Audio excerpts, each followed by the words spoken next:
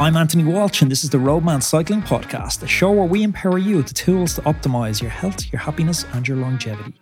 We're thrilled to welcome back to the podcast today Mr. Fred Wright, British champion. In our conversation today, I want to dive into Fred's journey, looking at his progression from a promising young rider to, dare I say it, a burgeoning Patreon of the peloton. We'll discuss the significance of winning the British Nationals, a milestone that not only marks a huge personal achievement, but also sets a new standard in his career.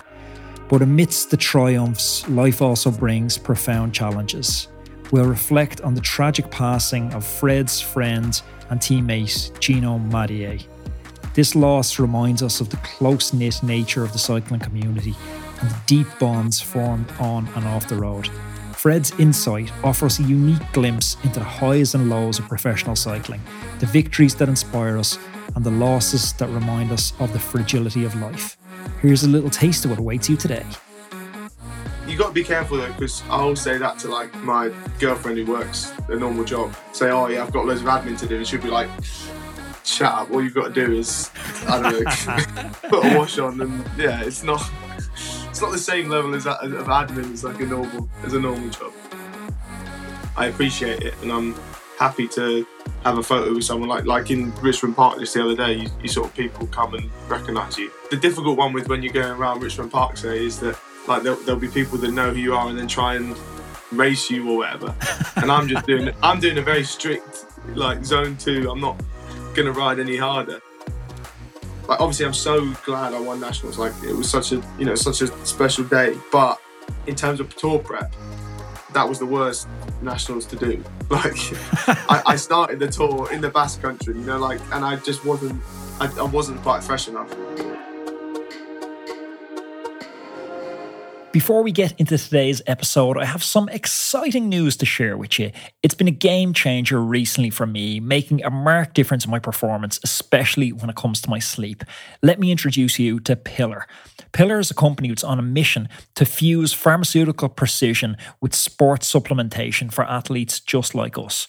Okay, so we're all familiar with electrolytes and carbohydrates in our race preparation, but Pillar's taking a different route. It's focusing on something called micronutrition. It ensures you're ready to perform even before you hit the start line. It's all about promoting a good night's sleep. It's facilitating effective recovery and replenishing those critical micronutrients so you can perform at your best. Over the past month, I've been incorporating Pillar's triple magnesium into my routine.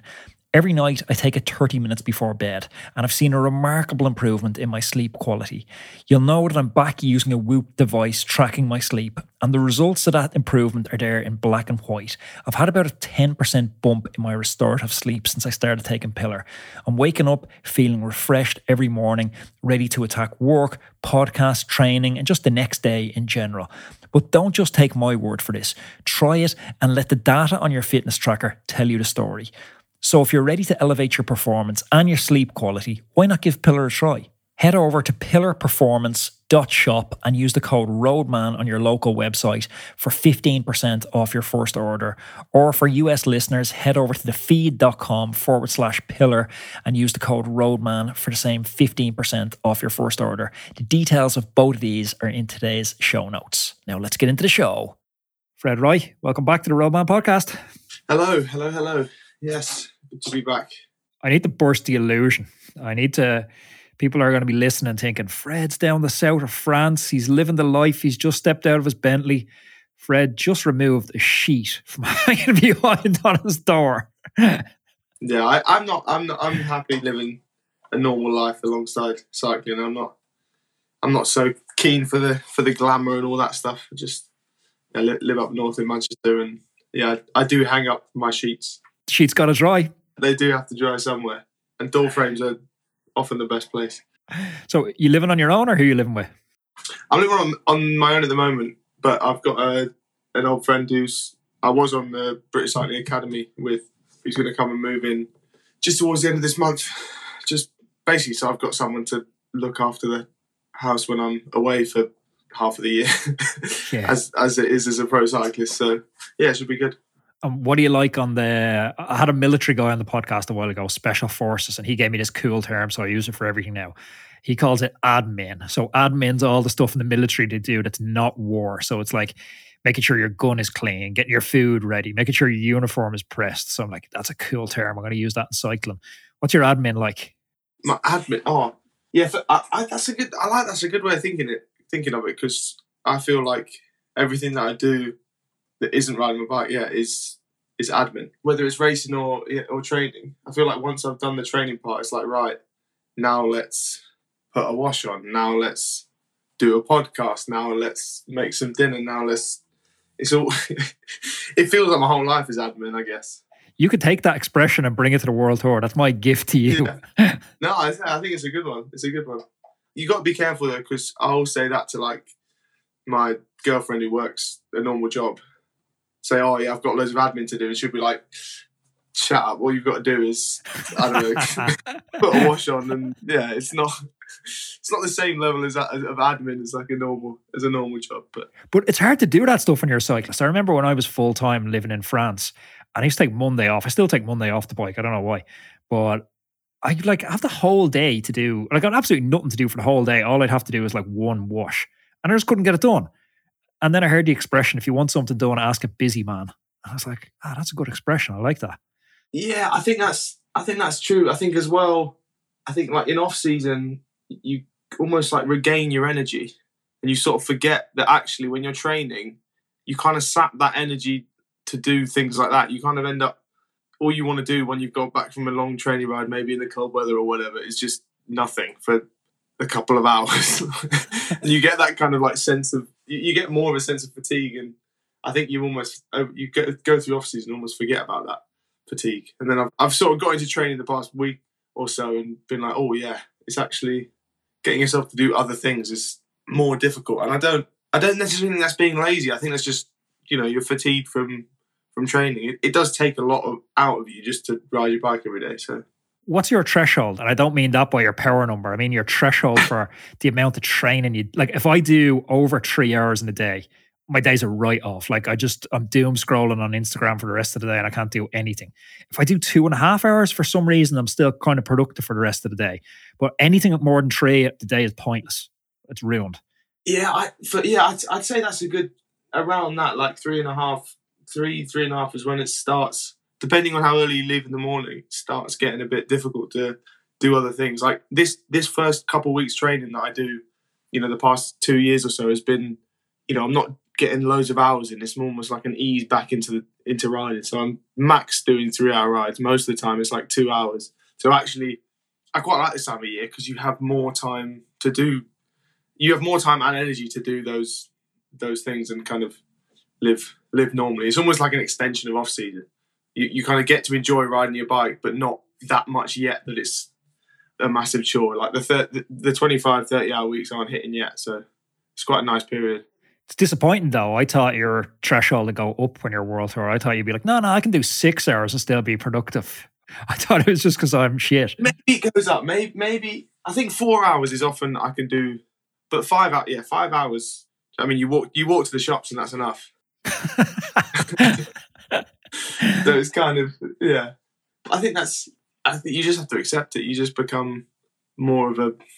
You are quite a fairly useless human when you're a pro cyclist, but the sacrifice is you become a better bike rider. So it's like, yeah. Yeah, you see, I don't have that part though. I'm just a useless human where I don't get the good bike rider part. No, but you still get that sense of, it's like every day when you do, if you keep riding consistently for a month, you notice how much better you feel on the bike. I think everyone can access that, but you have to, weigh up. I am also going to not be able to do other things in my life if I just train full gas all the time. Last time we chatted, we started talking, and as soon as we started talking, the video went dead. So the video still recorded, but it went dead. So I couldn't see you. And I'd only ever previously seen you before in your cycling kit with helmet on, glasses on, and everyone kind of looks the same. You can't tell who anyone is. So fast forward to Roller, and we're in the nightclub, and this dude comes up talking to me, and I have no idea who it is.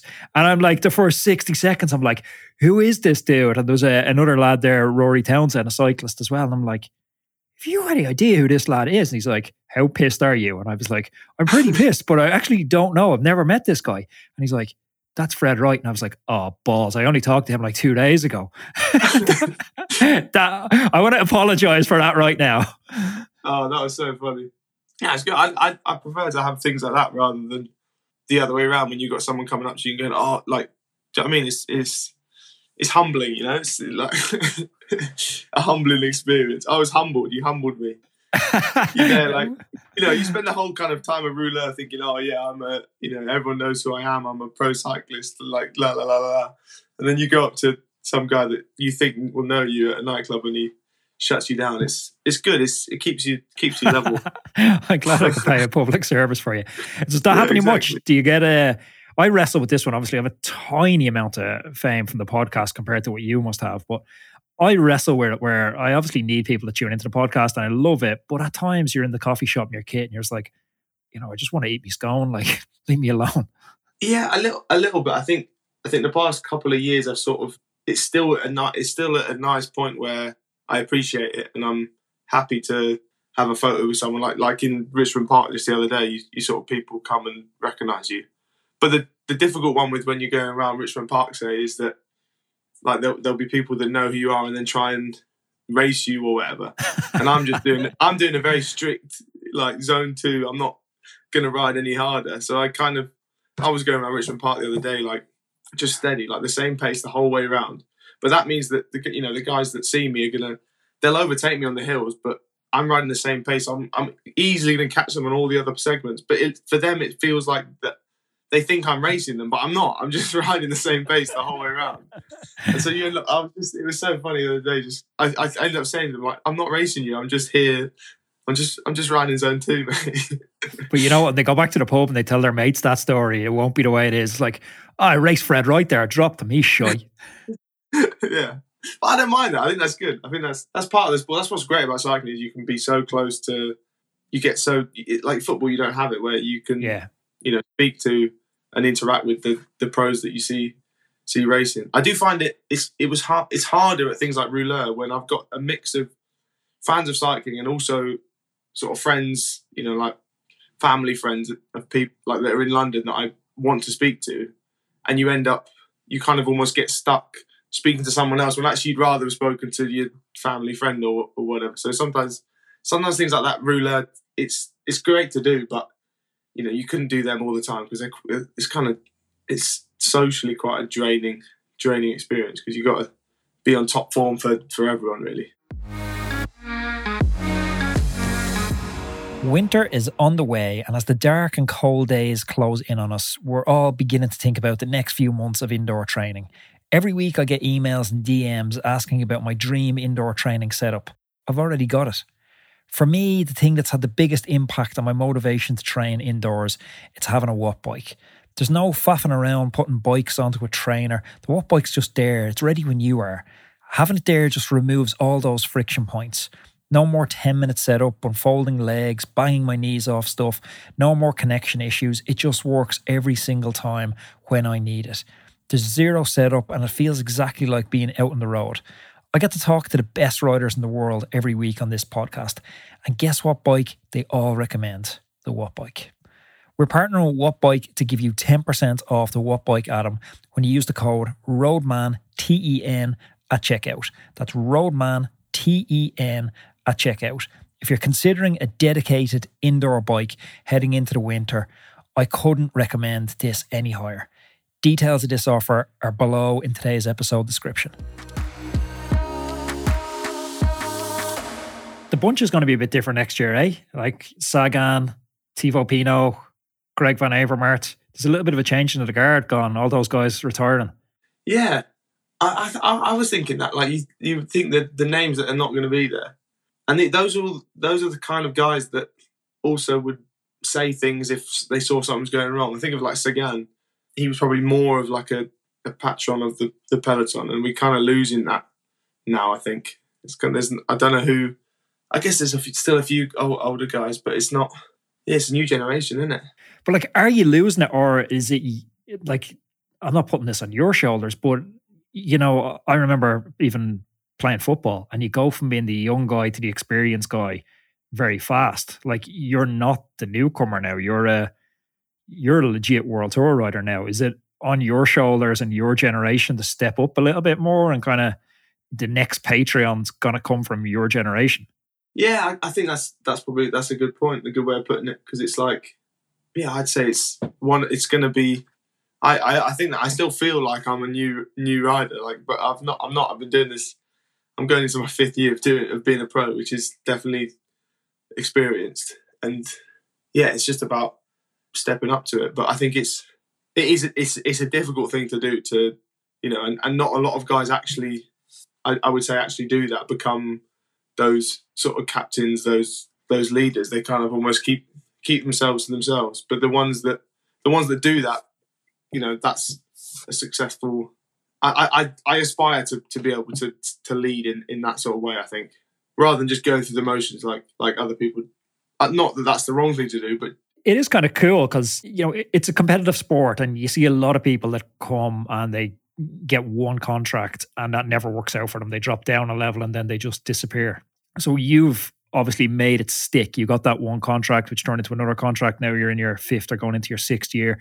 You're a legit world tour rider. So it is kind of cool to be able to reach a hand down and help others up and say, hey, you know that thing you done just there? You tried to move up on the grass and you almost took everyone out. It didn't go that bad. We've seen how it can go bad the odd time.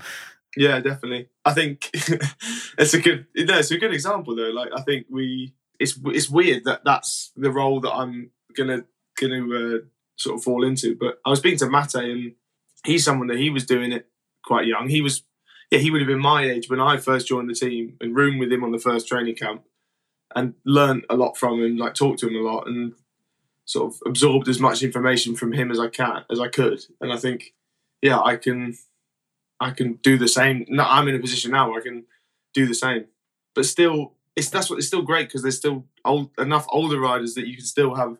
I still have riders to learn from. I still have to learn from the sports directors, whatever. But I still have enough experience that I can pass it on.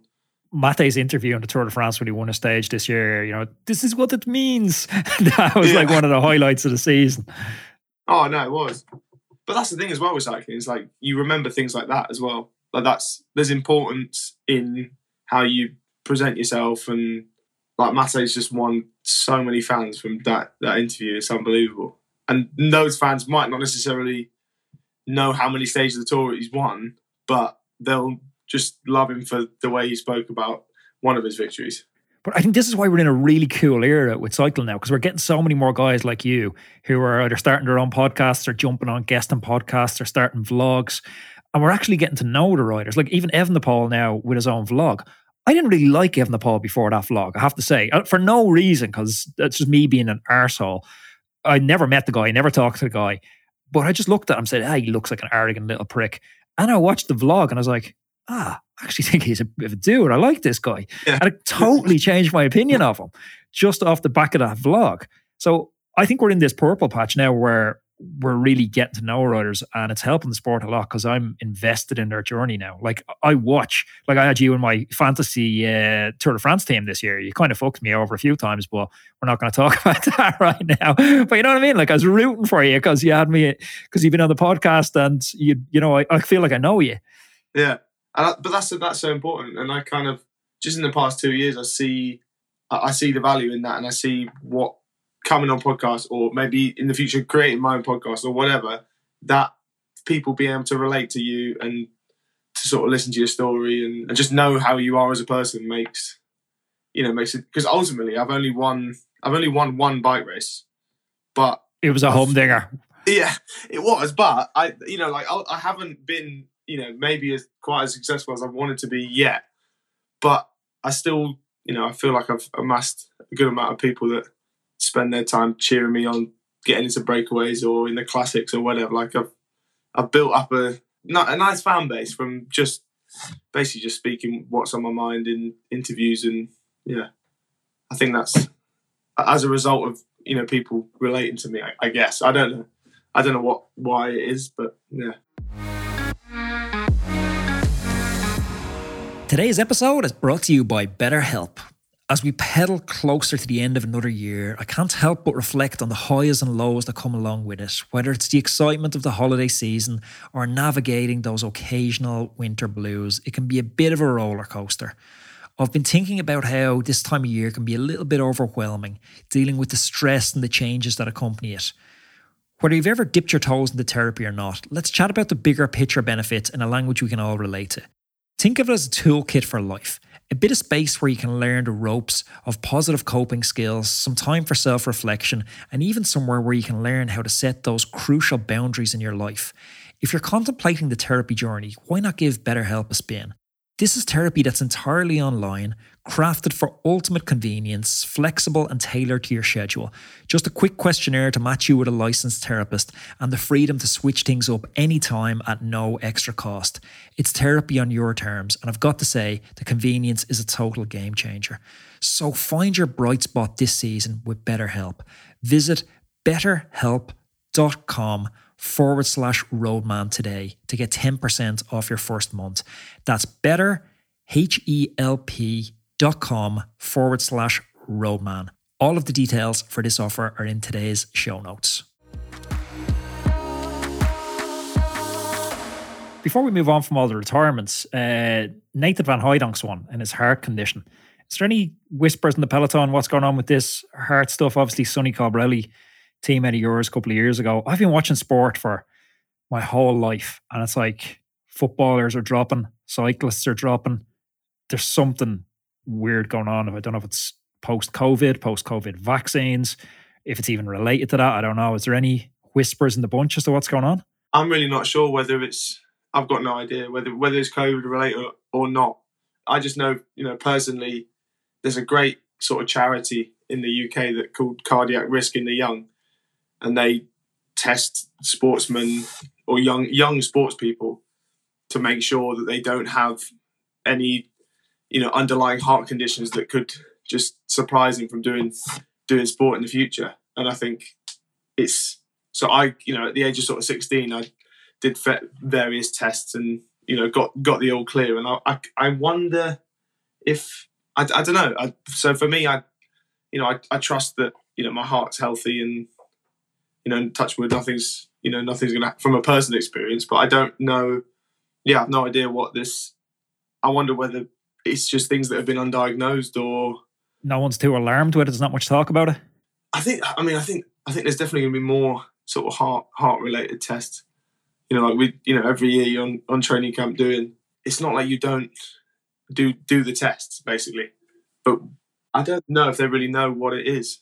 I had one this year. I went done a long day, a gravel day. I was trying to do one of those fastest known times, and I had like 12-hour ride, and then it finished up a sticky enough climb, like a 10-minute climb. I was with one of my buddies, and we went full gas over the last climb. And my heart rate, my Garmin was actually dying, so I was in that power saver mode where you can only see it on and off. So I knew I went full, like I was out of breath at the top. Then it was a long descent, and I still felt out of breath on the descent. And I was like, oh, that feels weird. Why haven't I recovered? And then we'd like 5K into town, and I still felt really weird, like I was still doing a max effort. And then finished the ride like 10 minutes later or whatever, press save, and it's like new max heart rate detected 229. And I was like, Jesus, okay, that's not fucking good. And then I was like, maybe that's just a mistake or whatever. So I stopped the file, restarted a new file so I could see what the heart rate was, and it was still like 200 just standing there. And my max is like 190. And I was like, okay, this is not good. So I sat in like a kebab shop in like the arse end of nowhere, and I was thinking, this is where the story ends. This is it. Jesus. I went, got cardiac tests and everything the next day, and the doctor's like, nah, look, there's nothing wrong. Like, your heart's perfect. He had me going full gas on the treadmill in a pair of jeans and stuff, which was more chafing issues than that. And he's just like, no, you're grand. It was some sort of viral infection mixed with dehydration, but it scared the shit out of me because I was in that waiting room waiting for them results. Oh, man. Scary stuff, isn't it? Because when I was 16, they actually had to like stop.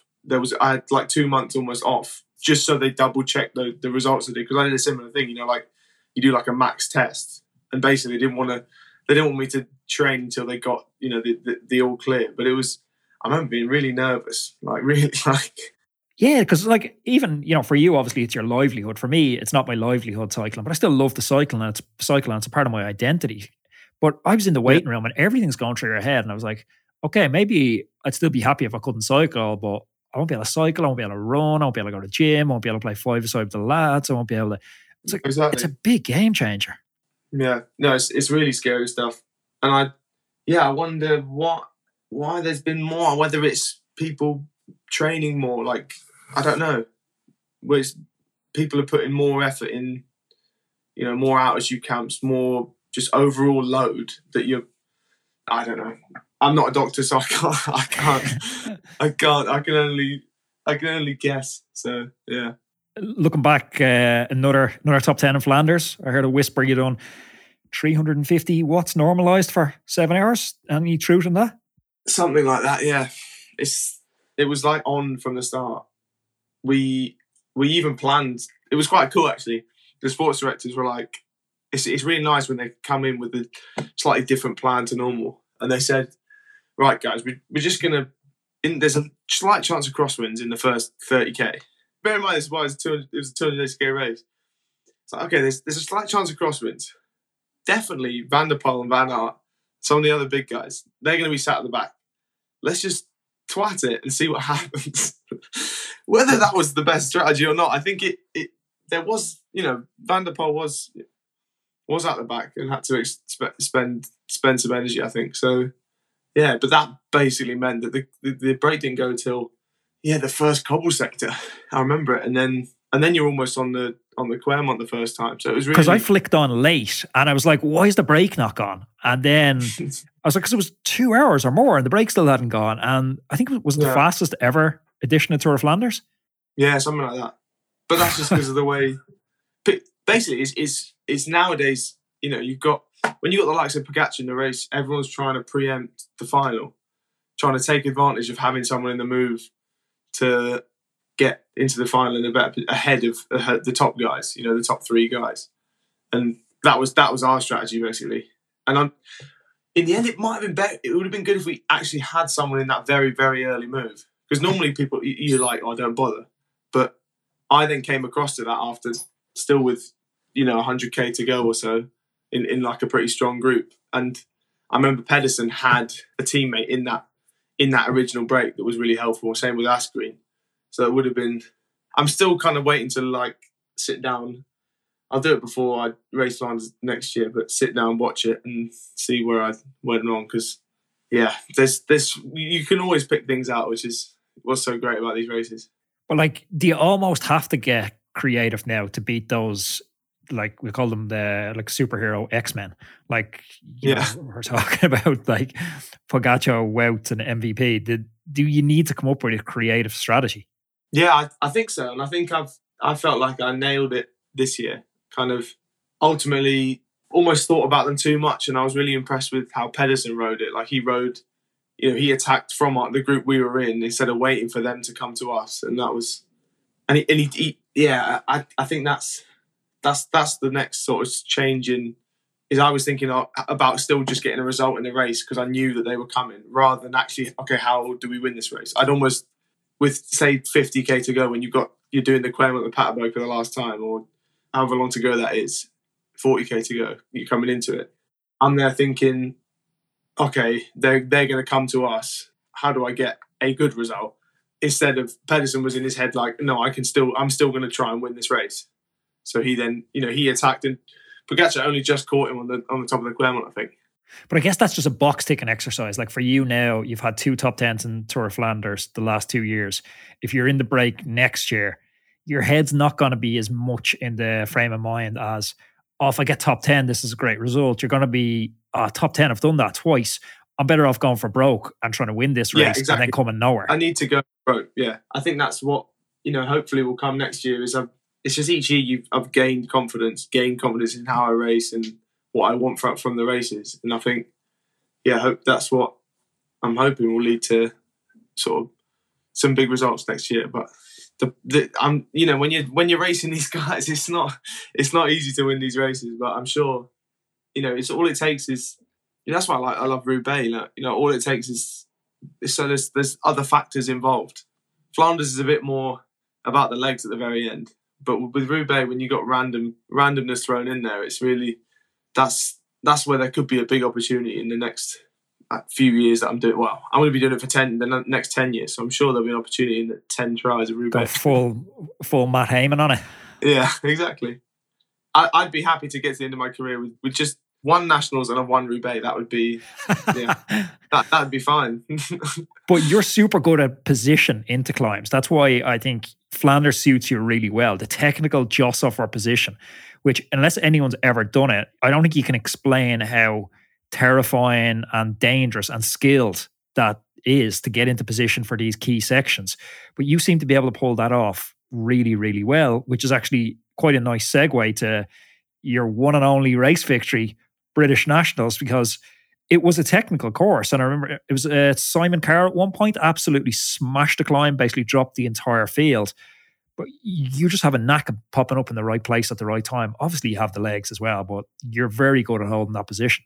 Yeah, I think Mate will tell me that I've still got more to improve in the old classics positioning, but he is the master at doing that. So I think I'll take that criticism. But in terms of like picking out moves and stuff, I feel like that's one of my strongest traits. I kind of almost know I've got more of an understanding of myself and what it takes to, and how it's almost like understanding how knackered everyone else is, like, and trusting that because you're knackered, so everyone else should be as well, and then it's a good time to attack. That's the kind of simplest way of describing it, I guess. Did you have a good read on how knackered James Knox and Stevie Williams were in the Nationals?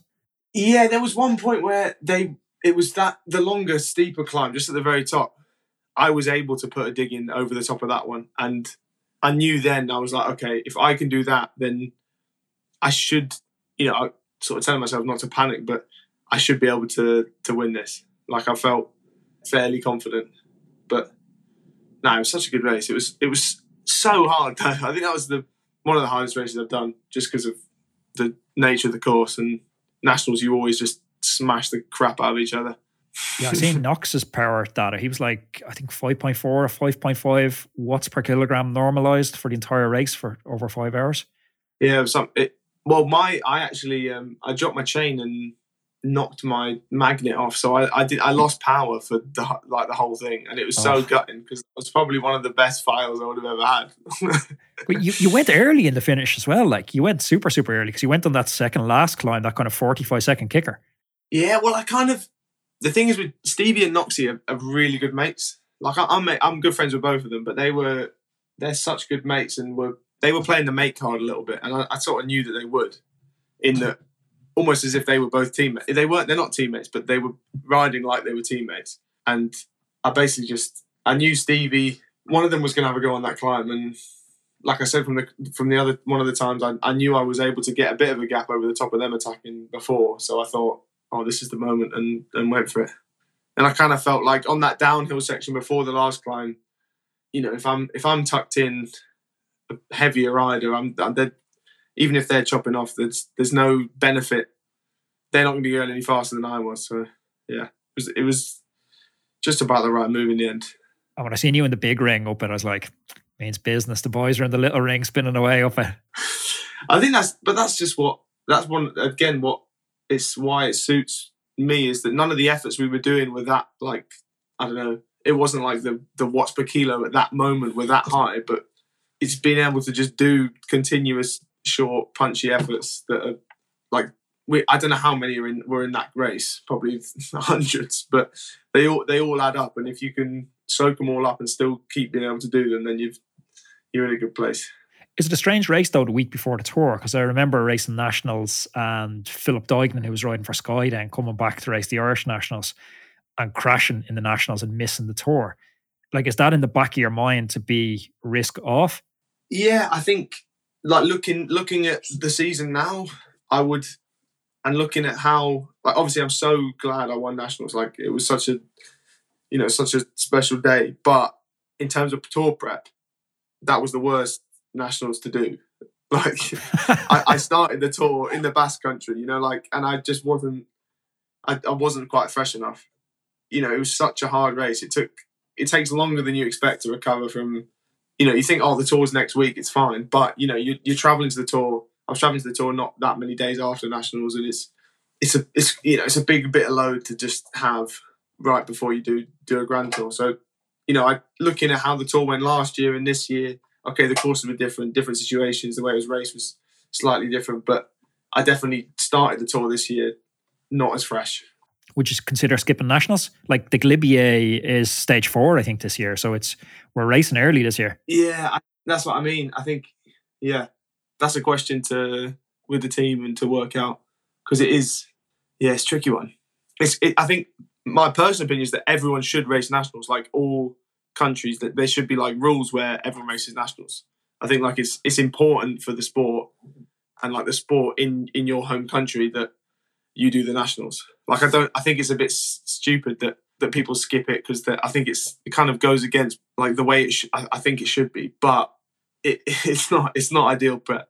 I don't think. It's kind of cool as well as a fan watching your national champ at the highest level. Like the British fans are going to get such a kick out of seeing you next year at the front of the Tour of Flanders wearing the British champs jersey. Like this is cool to watch. That's like the best bit of nationals. It's just every day being able to put on a stripy jersey. It's like just today putting on, it's maybe they're a little bit tighter than they were in the latter races of the season now, but no, it's great. It's really nice. What you need to do is get 2 different sizes: off-season size and on-season size. Yeah, I've not put on too many kilos, but it's enough to notice, to think, why did I go for a small? Why didn't I go for a medium in these long sleeves, in these long sleeve jerseys? How extra special was the win in nationals, given how the Tour de Suisse went, with obviously the tragic loss of your friend Gino? Yeah, it's I'm happy to mention it. Happy to talk about it, mention it, just because I feel like it's important to talk about these things, because it's not something that anyone really knows how to deal with. And I certainly know that when the moment finding out about it, that whole week before nationals was I was sort of questioning why I was doing what I was doing. I kind of had very little motivation. I think part of it is because I was so focused on the tour. You're so like drilled. Training is everything. You're really like more focused than ever on eating and getting the most out of yourself. And then something like that happens, and I think the reaction is you think about yourself and you go, what am I doing? Like, why? What's the? It basically just puts everything into perspective. And I really, that was one of the hardest weeks of my life. I don't know what I can't imagine how his family, his girlfriend especially, like it's awful. But with that, there is that extra. Matteo was talking about it. You've got that. You kind of lost that motivation and perspective, but then you also gain a bit of freedom in that it doesn't really matter. We're just enjoying riding our bikes. Like it's not. Let's just enjoy it for Gino, because that's what he unfortunately can't do anymore. And I think it certainly meant that nationals, I raced it with more freedom, and I wasn't bothered that much about winning. I kind of ultimately, it doesn't matter. I'm just there enjoying racing my bike, and that's kind of the most important thing about what we do, I guess. We had another, obviously, on that, like, condolences to you and all the lads who knew him. We had another tragic accident here in Ireland last year as well, roughly around the same time. It was a prominent female cyclist in the Irish community and out on a training ride, and she got hit head on with a car, and she didn't make it either. She passed away on the scene. And I know for me, like in the aftermath of that, it was really hard to process it, like, because it's just when I went away from kind of chasing the pro dream, it's dangerous. Like when you're doing these races and you're descending at 100k an hour, you're following wheels, you're taking risks, you're cutting blind corners. I was able to kind of segment that and say to myself, okay, that's dangerous. But what you do now, like racing locally, doing group rides, that's pretty safe. And then when she got killed, it was like, I almost didn't know how to process that, because I was like, I thought what I do now is safe. And it's like, it's still actually, even talking about it, it's still pretty hard to figure out how to compartmentalize that. Yeah, I think that's even more. I think the nature of Gino's crash was so particularly unlucky. Like there were reasons why just where he crashed. I don't want to talk about it, but but when, like you said, when it happens on a training ride, which is the day-to-day stuff, yes, it's not. It certainly makes it. I can't imagine. It's definitely a lot. Yeah, no. I mean, no one really knows how to talk about these things. But yeah, no, that's it. It's saying words out loud, isn't it? You don't know what to say, like.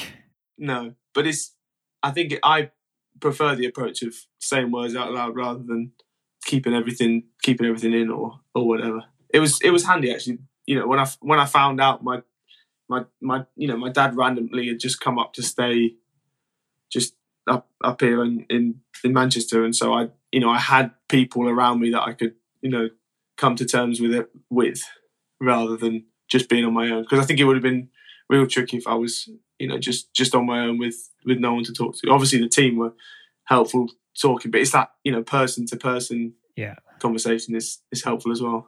And I don't even know if there's an answer to this one. There's me and a good buddy of mine had often debated. Came up riding together for years, and we've seen in the last 4 or 5 years a couple of just really tragic crashes. A friend of ours hit from behind and he couldn't ride again. Obviously, Gabby, who I mentioned, tragically passed away. You look at Gino, the same fate. And it's like, I love cycling and I get so much out of cycling. And I encourage everyone that comes into my life, if they haven't tried cycling, to cycle. Some of my best mates are cyclists. Some of my fondest memories are cyclists and races. And then I just wonder, like, is the risk to reward worth it? Like, is what we do just so dangerous that these things are inevitable and we somehow just bury our head in the sand to the dangers of this sport? I mean, I think, like I said, in Gino's case, let's face it, it was, particularly unbelievably unlucky. Whereas with drivers and the nature of the roads, and I think more with things happening on training rides and out on the roads, not necessarily races, I think there is more awareness to be had, because I just know that drivers have got worse since I've... Did it get better when you have the national champs kit on? Yeah, well, they don't know. They don't give a shit. And I think, like, cars are getting bigger. Like, cars, the standard car people buy nowadays is an SUV, and there's less space on the roads for them to overtake. Like, there's just... And it's the relationship between cars and drivers. Like, it's just... People are oblivious, though. I stopped at the traffic lights with an SUV, and like, I wasn't even aggro. I had my headphones in. I was listening to Coldplay or something like that. I was pretty chilled out here. Like, I wasn't listening to gangster rap and rolling up on this guy. Rolled up, tapped on the window, and he was a nice enough middle-aged dude. And I was like, bro, you're 1 millimeter away from killing me there. Like, you passed me at 160 kilometers an hour and you missed me by a millimeter. I was like, that was game over. And he was just totally apologetic and had no idea. He was just in his own dream world, like oblivious to the consequences of that weapon he's driving. I've had a few like that recently, where you say something and they actually don't realise that they've passed you close. And Yeah.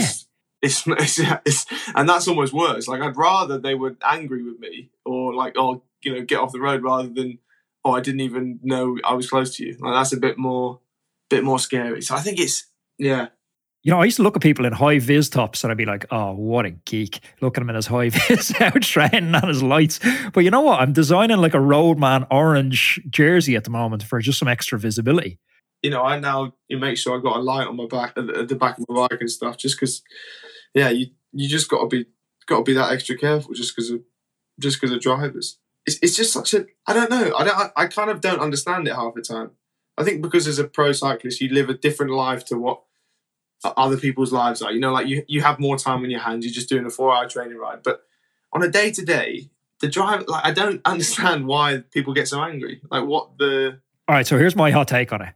So, right, when I was playing football, and you're obviously in the UK, big football culture, you have a shit week in college, your girlfriend's cheated on you, your parents or your dad beating you around the place, right? You've had the worst week of your life. You play a football match on a Saturday.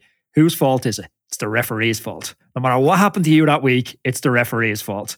cyclists are becoming the new referee. It's like, oh, my pound doesn't buy me as much anymore. Inflation is killing me. I can't get a job. Government's fucking me over. It's the cyclist's fault. The traffic is shit. It's the cyclist's fault. It's the cyclist's fault. And this rage just seems to be building up that's totally irrational.